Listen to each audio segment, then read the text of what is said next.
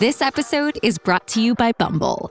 So, you want to find someone you're compatible with, specifically someone who's ready for a serious connection, totally open to having kids in the future, is a tall, rock-climbing Libra, and loves rom-coms with vegan pizzas on Tuesdays just as much as you do. Bumble knows that you know exactly what's right for you. So whatever it is you're looking for, Bumble's features can help you find it. Date now on Bumble. Maybe you've read the book or you listen to the podcast or you have a really good understanding of what you need to do. And then how do you keep not doing it? Which, by the way, is what human beings do all the time. There are certain things that keep coming up over and over again. So it's almost like you get stuck in the habits that are hardest to break. Welcome to Flusterclux with Lynn Lyons, where we talk about a family's anxiety and other big feelings. Serious stuff without being too serious. I'm your co-host Robin, and I'm Lynn's sister-in-law, and I'm here to ask your questions. And I'm Lynn Lyons. I'm an anxiety expert, speaker, mom, and author, and I've been a therapist for over 30 years. Parenting can be a flusterclux, and I'm here to help you find your way, and I'll even tell you what to say. Hey, Lynn, in one of our recent episodes, you said the phrase, for when you're feeling kind of stuck, trying to figure out how to get things going. And that just made me wonder, there are probably a lot of common ways that parents get stuck, recognizing they have anxiety in the family and wanting to start managing it. What have you seen? Yeah, that's such a good way to put it, because if people didn't get stuck, that I could see everybody for 1 or 2 sessions, and then they would be fine. Even after you get the concepts, even after you intellectually understand what the process is or what you need to do and what you don't need to do, you get stuck in these traps that keep you in that place. So lots of times I'll be talking to families. I'll sort of raise my eyebrows and be like, and they're like, oh, I know. I can say, as the co-host of this show, and my husband even helps in the background as an editor of the show, we're clearly in the content of this. Mm-hmm. We still have these habits. Just because you have the information doesn't mean that you don't have to consciously avoid the behaviors all the time.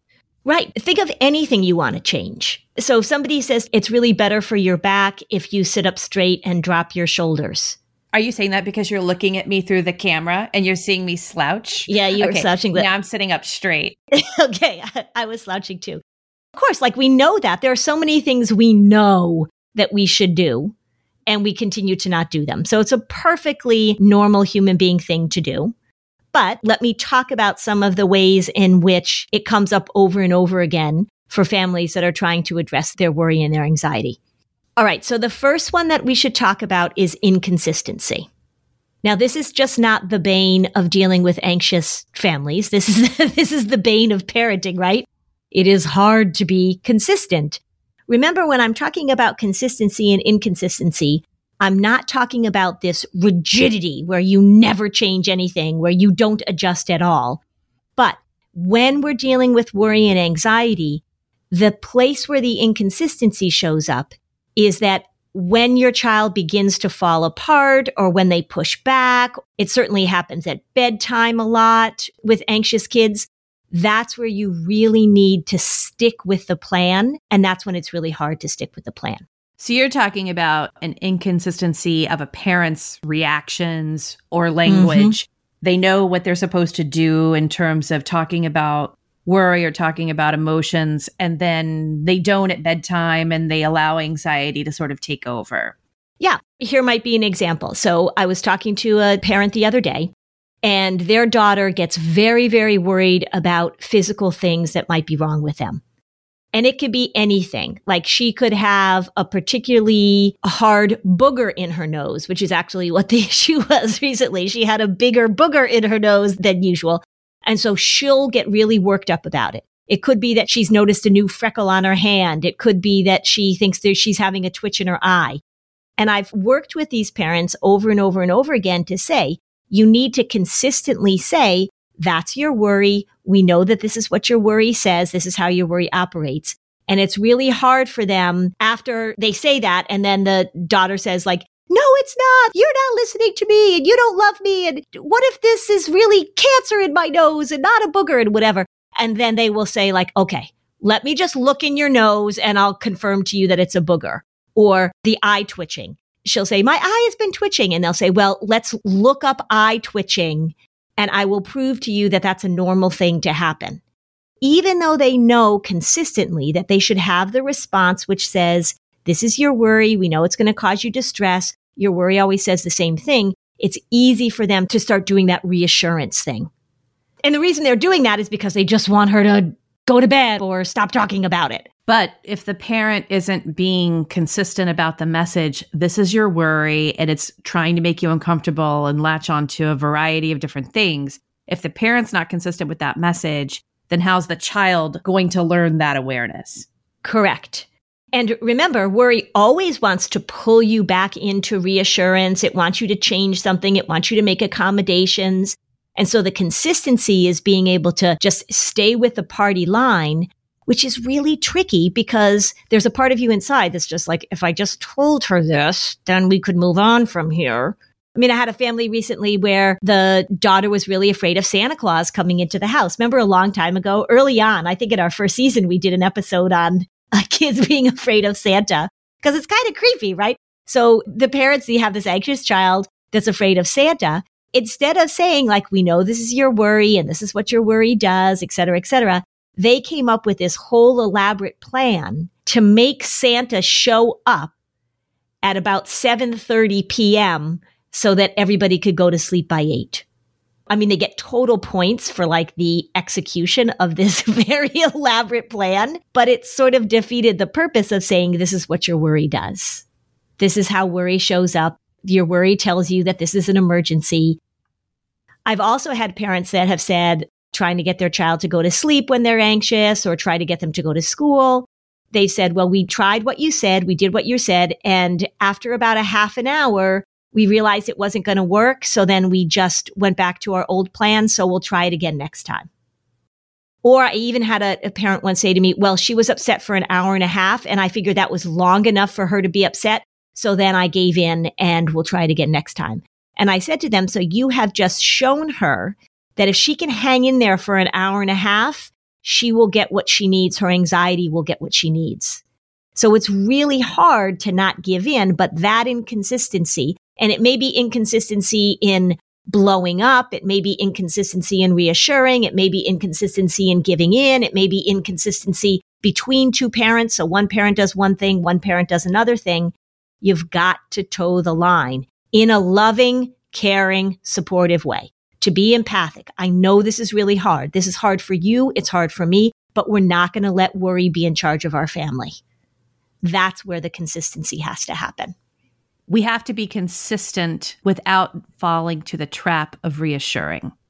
We actually did a whole episode on reassurance that we'll put a link in the show notes, because if you realize as a listener that this is a pattern that you easily fall into because it's how you've managed anxiety in the past, how's it working for you? Probably not too well, but it's short-term fix, long-term problem. That's right. And just in general, so consistency, like if you say to your child, we're going to do this or we're not going to do this, or this is going to be a consequence of this or this, when you start not following through with those consequences, then your credibility just is shot, right? You don't have any credibility. So if you say to your child, I need you to do this, and when you're finished with this, then you can get your phone back, or then I'll turn the Wi-Fi back on, and you don't follow through, they know you don't follow through. It's the old idle threat problem with parenting. But if you're trying to get your child to do something, like I've got a child now, he's not a child actually, he's a college student, but he's home from college because it didn't work out so great. And the parents are trying to figure out how do they get him to even just do some chores around the house. So they go off to work and they say, we're going to turn the Wi-Fi off, and then I need you to do these 3 things, and then let us know, and then you can get the Wi-Fi back on. The reason they're doing this is this kid isn't getting out of bed. This kid is really being very, very disconnected and very, very disengaged. In therapy, working on it, trying to figure it out, but we've got to activate this kid. But what will happen is the son will get angry that the dad turned off the Wi-Fi, start texting the mom at work over and over and over again. And then the mom finally is like, oh, I can't tolerate him. He's bugging me so much. He's blowing up my phone. So then she'll text the husband and say, forget it, just turn the Wi-Fi back on. And then they'll say to me, oh, we're not making any progress, because he just knows what he needs to do in order to outmaneuver them in terms of the consequences. It sounds very hard, but I get it. It's really hard. Yeah. Mom just needs to turn off her phone. This is an example where the mom's anxiety is getting in the way. Mom needs to just silence her phone so that she doesn't hear all his texts coming in, because he texts her and she's just hearing ding, ding, ding, ding. And she's really getting more and more anxious and more worried about him. So she is having a hard time with her own anxiety and her own worry about him. Understandably, this kid is struggling, but it's that consistency that needs to happen. Lumen is the world's first handheld metabolic coach. It's a device that measures your metabolism through your breath, and on the app, it lets you know if you are burning fat or carbs, and it gives you a tailored guidance to improve your nutrition, workouts, sleep, and even stress management. So how Lumen works is that you breathe into the Lumen device first thing in the morning, and you'll know what's going on with your metabolism, whether you're burning mostly fat or carbs. And then Lumen gives you a personalized nutrition plan for that day based on your measurements. You can also breathe into it before and after workouts and meals, so you know exactly what's going on in your body in real time. And Lumen will give you tips to keep you on top of your health game. I love the extra data that I'm getting about my health right now, because for many women of my age, as we are going through a long chapter of hormone changes, Lumen's helping me use my body's data to make the best choices. So your metabolism is your body's engine. It's how your body turns the food you eat into the fuel that keeps you going. And because your metabolism is at the center of everything your body does, optimal metabolic health translates to a bunch of benefits, including easier weight management, improved energy levels, and better sleep, which is key. So Lumen gives you recommendations to improve your metabolic health. So what is metabolic flexibility and why should you care? Well, the key to metabolic health is something called metabolic flexibility. We love flexibility at Flusterclux, and that's where Lumen really shines. It refers to your body's ability to efficiently switch between using different fuel sources like carbs and fats. And there are preferred times to use each, and how well you can switch places you on the metabolic flexibility spectrum. So after getting to know you through your breath, Lumen gives you a metabolic flex score that you can track and improve upon. So if you want to take the next step in improving your health, go to lumen.me and use Fluster to get $100 off Lumen. That's LUMENDOTME. And use Fluster at checkout for $100 off. Thank you, Lumen, for sponsoring this episode. Picture the thing that you've always wanted to learn, and now picture that you're learning it from the person who's literally the best in the world at it. It's fantastic, and that's what you get with Masterclass. I recently listened to Matthew Walker's talk on sleep and the importance of consistency with sleep. I loved Bobbi Brown's Masterclass, gave me all these tips about putting on makeup because, I'm in front of a camera sometimes and I want to look good, and Bobbi was such a big help. So this year, learn from the best to become your best with Masterclass. Don't just talk about improving. Masterclass actually helps you do it. Like I actually put on makeup the way that Bobbi Brown taught me how to put on makeup. This year, learn from the best to become your best with Masterclass. Don't just talk about improving. Masterclass actually helps you do it.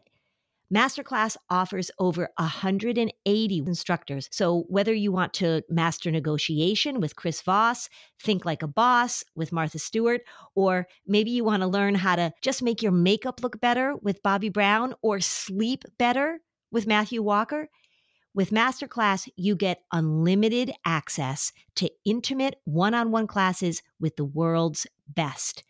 I loved it. There are over 200 classes to pick from. New classes are added every single month, like a class that talks about your gut health. So many interesting things to learn.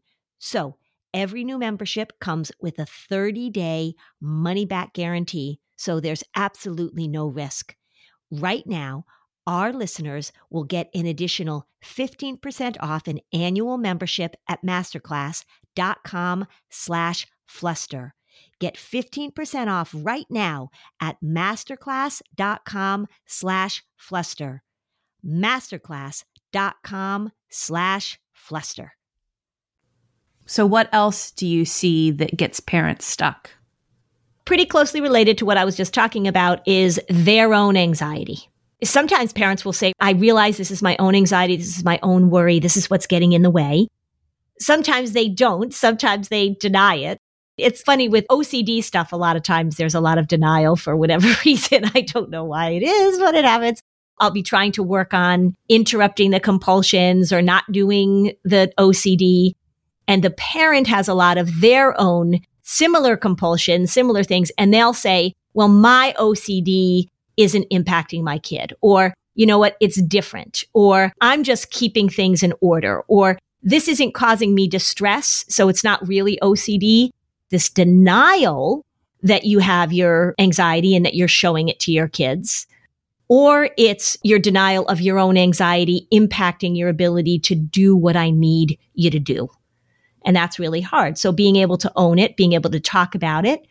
I think I've probably talked about in the past this thing called parental experiential avoidance, which is just this fancy research term that means that you have a great difficulty tolerating your own distress and tolerating the distress in your children. And so you step in very quickly in order to relieve your own distress, your own anxiety. And that really gets in the way of moving through this also. I think a way for some parents who still get trapped into thinking that anxiety is nervousness or fretting in this exaggerated way. Let's try this phrase, outcome management. How does that resonate? Because no, you're not nervous and you're not fretting, but you are putting a ton of energy into all of the outcomes in your home, in your job, your children's futures, your children's grades. Outcome management, I think, is an interesting way to talk about this because, man, this is like our job as a parent. And so it takes a lot of skill to separate our desire to control outcomes. And I think we've talked about this too, that if you're someone who's capable of controlling outcomes, you're going to be really rewarded for that in your job. Well, you're rewarded for it in your parenting too, right? Because if you can get your kid to do the thing that your kid needs to do. Yeah. So outcome management is and you said the word control. So that's another one of the traps is that how do we step back and recognize that our desire to control outcomes, I love that, to control outcomes is really a way that you're not going to allow your child to learn how to manage their worry and their anxiety. It has to do with your own need for things to go a certain way. Remember, anxiety is about certainty and control. It has a fair amount of rigidity to it. And so, so you step in, outcome management. You're not going to let your child be upset. You're also not going to let your child hand in a homework that they got mad about and crumpled up and threw on the floor. You're not going to let your child go to school with mismatching socks. You're not going to let your child miss a deadline for an important paper or a project or something. You're not going to let your child show up late to a baseball practice. Those are all the things where you step in to try and control the outcome of something. And it doesn't let your child have practice managing both their worry about the circumstance and just a lot of other things. Managing their time, managing their anger, managing disappointment. Yep. Managing the old, I don't feel like doing it, so I'm not going to do it. Well, how's that going to work for you? I just think that this whole idea where we're trying to control the outcomes of everything is intertwined with this mainstream idea of what good parenting looks like. I mean, it's just this parenting competition. I'm surprised there hasn't been some sort of reality show, like the Big Brother house and this and that. I feel like there should be some reality show of like the parents who are best at controlling the outcome. Like there should be some college admissions survivor where they're all on an island and who can get their child into the best university, right? I mean, that would be pretty funny. They do those often with documentaries about the kids because they've made it into the sports team. Mm-hmm. There's several of those, that amazing Colin Kaepernick series on Netflix. Mm-hmm. It's like finally getting that call from a coach. Yeah. Dance Moms. Right. Let's do the college version of Dance Moms. That's a hard one to get out of because we're so judgy and we want so much for our kids. I'm involved in this documentary, which I can't say too much about right now, but I was just watching the rough cut last night. And after I stopped obsessing about how wrinkled I looked, I'm just coming clean with you people. It was in HD. They did my makeup and I was like, oh my God. The people that are in this documentary are so open and honest. And there are some really great interviews with kids and with parents about this dynamic and how hard it is to let go, how hard it is to step back and not control the outcome. Yeah, very, very common.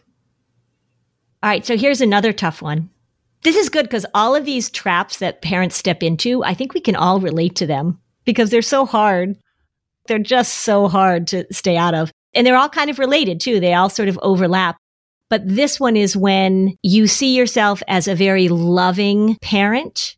You see yourself as a really caring, supportive parent. And that loving and caring moves over into a place that's kind of toxic. That's a hard one. That is a hard one. And I bet every parent has done all of these. Mm-hmm. I've done all of them. I sure have. Yeah. And I mean that in that way that you step in and you want to make sure that everything goes well for your child, that you want to be supportive, that you want to make sure that they have everything they can possibly have. This also is a real issue and a real struggle for parents that really grew up with not having that environment. So I would say that oftentimes when I'm working with parents that fall into this category, where they are just absolutely terrified of not being a loving parent, of giving so much to their child, it's often because they had a pretty crappy childhood, that they had a parent that didn't offer them what they needed. I have parents that if you heard the stories of their childhood, horrible, horrible things. And so they want to make sure that they're being different. So one of the vows they made to themselves when they decided to be a parent, because that's a scary thing to step into if you had a really traumatic, abusive childhood, to step into being a parent, the promise they made themselves is that I will be different. So they go to the other extreme because it's the opposite of what they experienced. They're trying to give their child what they fantasized and wished for. They're trying to fill that big empty place inside of them. And so they do everything possible to make sure that their child is loved and cared for. But because of their experience, they don't have a way of saying, one of the best things we can do or one of the most loving things we can do is to allow our child to feel distress, allow our child to fail, allow our child to make mistakes, and then we are there to support them through that. That's not the experience they had. So it becomes really, really hard for them to back up at all. If, as a parent, you think of your own childhood and your own family of origin, and you had either literally absent parents or emotionally absent parents, it's really easy to then want to be emotionally enmeshed with your kids. Yeah. If we talk about the difference between being emotionally available and emotionally enmeshed, right? That's an important distinction to make because emotionally available means that when your child needs something from you, you are there. And that if they are having a tough time, you don't jump in to solve every problem, but you're there to support them in a way that says, I get it. I empathize. Of course, you're feeling frustrated. Is there anything I can do to help? That's emotionally available. Emotionally enmeshed is my feelings and your feelings are virtually indistinguishable. So if you're having a tough time, I'm having a tougher time. If you get rejected by a friend or if somebody breaks your heart or if a teacher doesn't like the work that you did, that is a direct injury to me.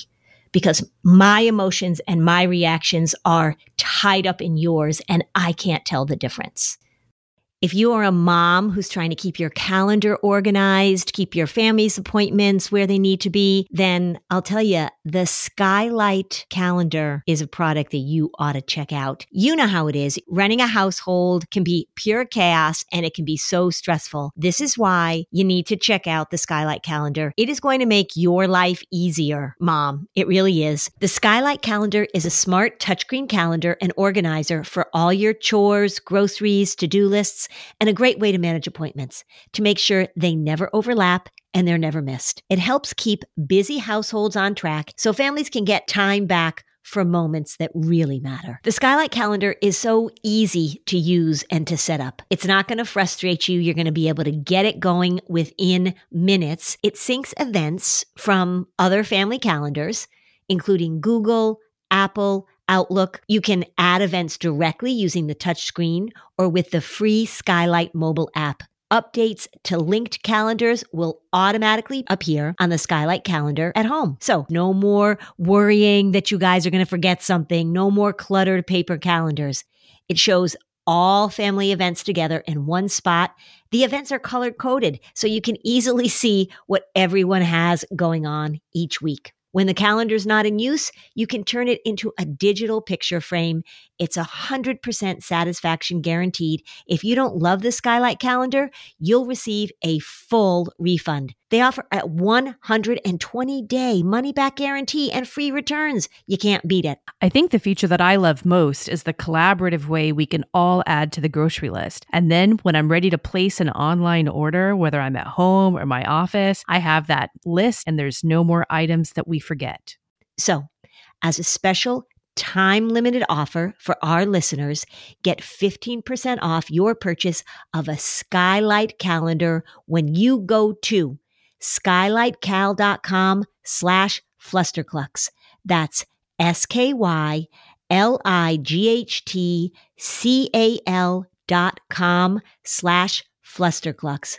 Mother's Day is coming right up, so order today to get 15% off your purchase at skylightcal.com/flusterclux.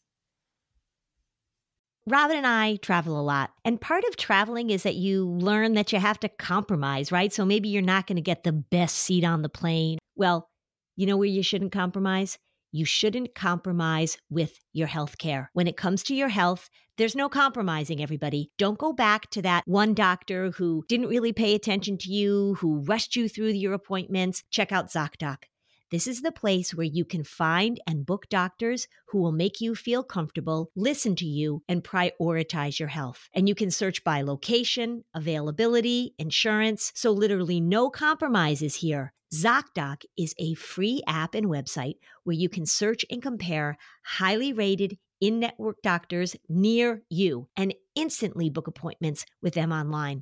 Once you find the doc you want, you can book them immediately. You don't have to wait. You don't have to be on hold with a receptionist. These doctors all have verified reviews from real patients. So the typical wait time to see a doctor booked on ZocDoc is just between 24 and 72 hours. That's it. You can even score same-day appointments. I have 2 young adult sons. They are always needing something, right? We've had broken elbows. We've had tonsils. We've had this. We've had that. If I were a young person, if I were a parent trying to help my young person find a doctor, this is what I would use. So go to ZocDoc.com/fluster and download the ZocDoc app for free. Then find and book a top-rated doctor today. That's ZocDoc.com/fluster.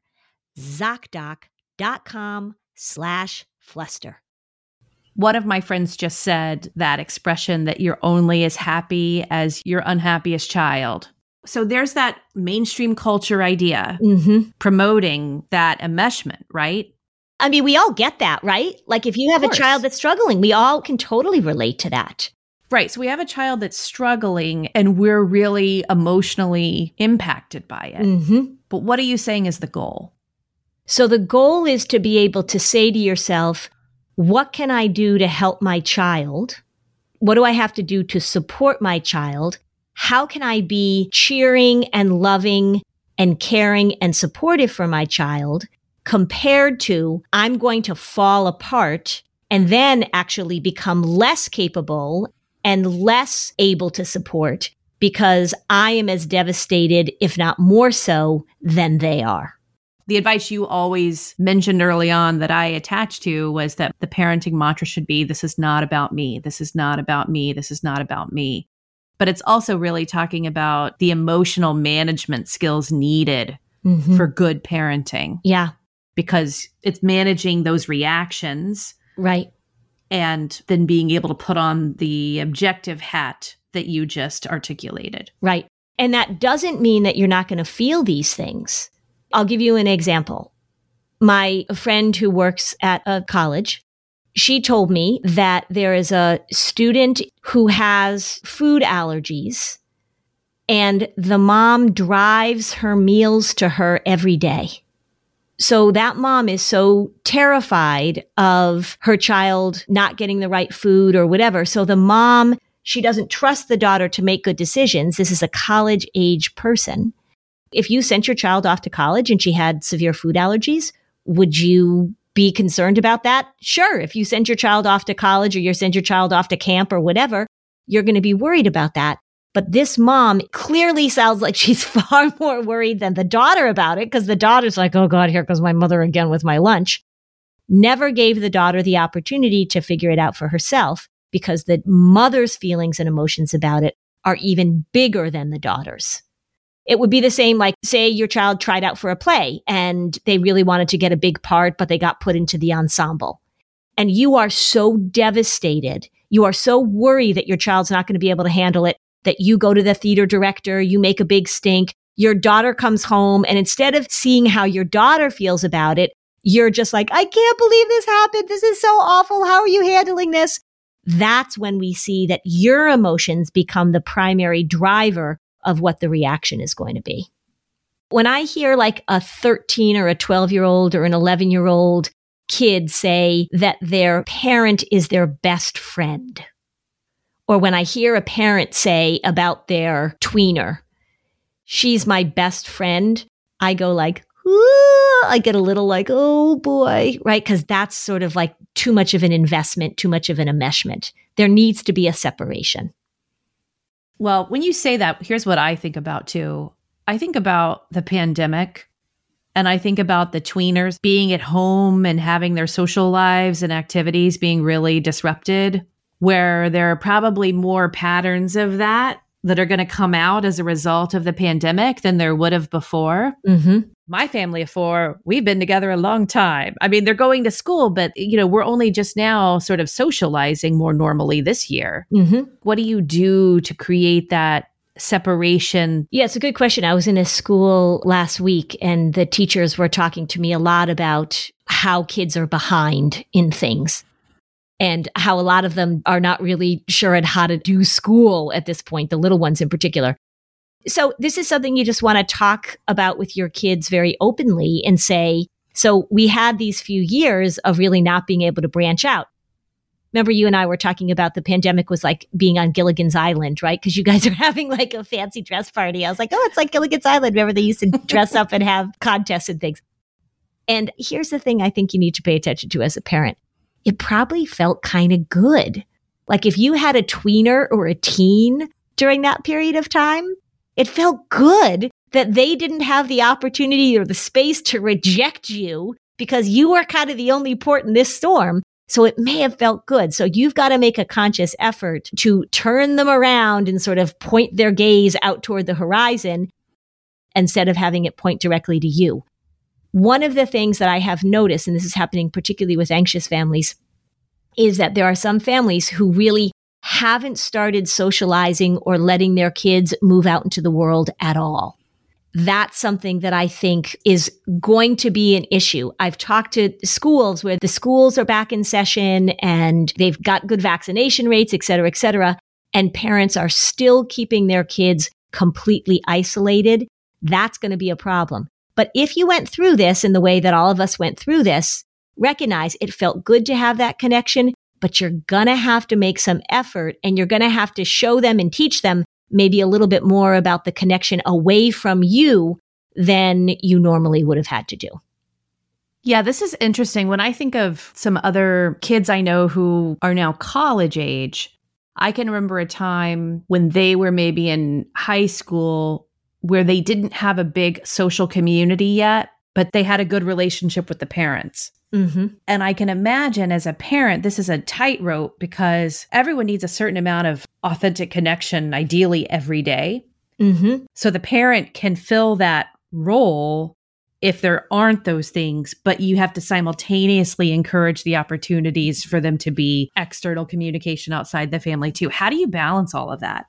Well, you do the best you can, and it's not completely in balance. I think the way you want to think about it is make sure that you're not blind to your blind spots. As you're thinking about what your child needs, make sure that you keep in mind that there are things, there are skills, there are opportunities, there are connections that you want to promote as things open up that maybe feel a little tricky or maybe feel a little bit difficult. It sort of goes back to this idea between differentiating between being enmeshed versus being connected. So if we're talking about enmeshment, if your child will only do things with you, if your child only wants to hang out with you, if your child only will go places if you're going with them, then that's going to be a problem. You want to have connection with your kids, but you want to make sure that you are fostering all areas of their life, even the ones that are separate from you. And that's what was tricky during the pandemic. That's why when people were talking about screens and things, they were saying, okay, so I'm going to let my child be on a screen as long as they're connecting with other people versus let them be on a screen all the time so that they can play games and that kind of stuff. It's almost like you're thinking about all the different compartments of your child's life. Make sure that you and your connection isn't the biggest compartment. It should be a compartment, but not the biggest and not the only compartment. Where else do you want to have them connect? And it may even be to other adults. Are there other relatives in your family that are adults? Do they have connections to a coach or a teacher or somebody else in their life that is meaningful for them? You just want to make sure that you're not the biggest container of connection. I have parents that want to come see me and they want to bring their parents to the session every time. They're adults, they're married, they have kids, and they want their parents to be sitting in on the session. You mean like the grandparents? Yes, ma'am.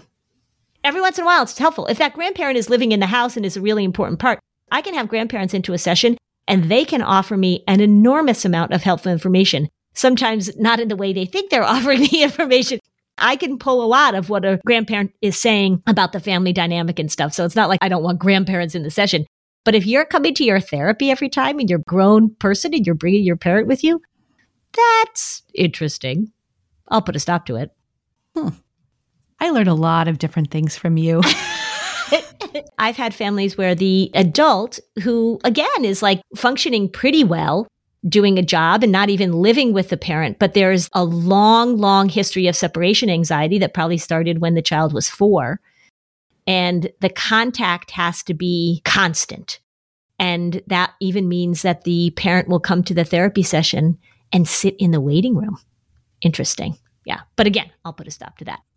That is grist for the therapeutic mill, I'll tell you. And I help them understand it. Lynn, we're going to wrap up this week's episode, but for next week, what do you think is the 4th and biggest trap?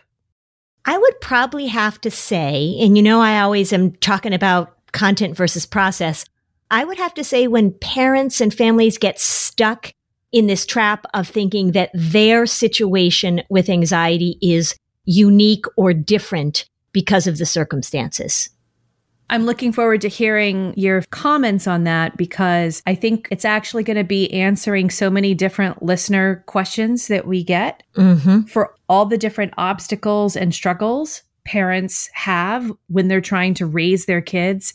When you look at the questions that we get, the listener questions and even questions when I'm doing presentations and things, people will listen to what I have to say and then they're like, yeah, but my situation is different. Or yeah, but what about this? People want it to be different or unique. Sometimes they just need to hear again and again and again, this thing is predictable, it's redundant, it's persistent. So we'll talk about that next time. Hey, Gina, what else is kind of redundant and persistent? What? Me telling everyone that our teen retreat registration is live now. Yeah, everyone. Robin is also, she's predictable and redundant, and she is persistent. I'll tell you that. Yeah. I take pride in my persistence. I'll tell you that. It is a lifesaver, I'll tell you. Yeah, so we've got this teen retreat. So we'll just remind you again in a very predictable, redundant, and loving way that our teen retreat is happening April 9th. So check it out. So join the Facebook group so that you can ask Lynn your question on an upcoming episode. Thanks for joining us on another episode of Flusterclux. Bye, Robin. Bye, Lynn. Hey there, I'm Debbie Reber, the founder of Tilt Parenting and the author of the book Differently Wired.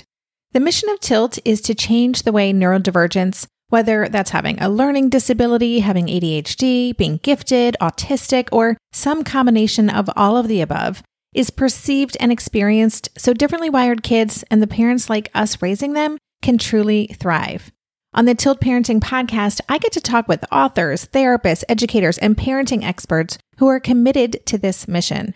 I ask the questions my listeners are most curious about when it comes to supporting our kids. And in turn, my guests share strategies for challenges, out-of-the-box ideas for navigating school, best practices for therapies, tips for advocating, and so many thoughtful insights on what it really takes to help our kids grow up feeling seen and respected so they can create awesome lives for themselves.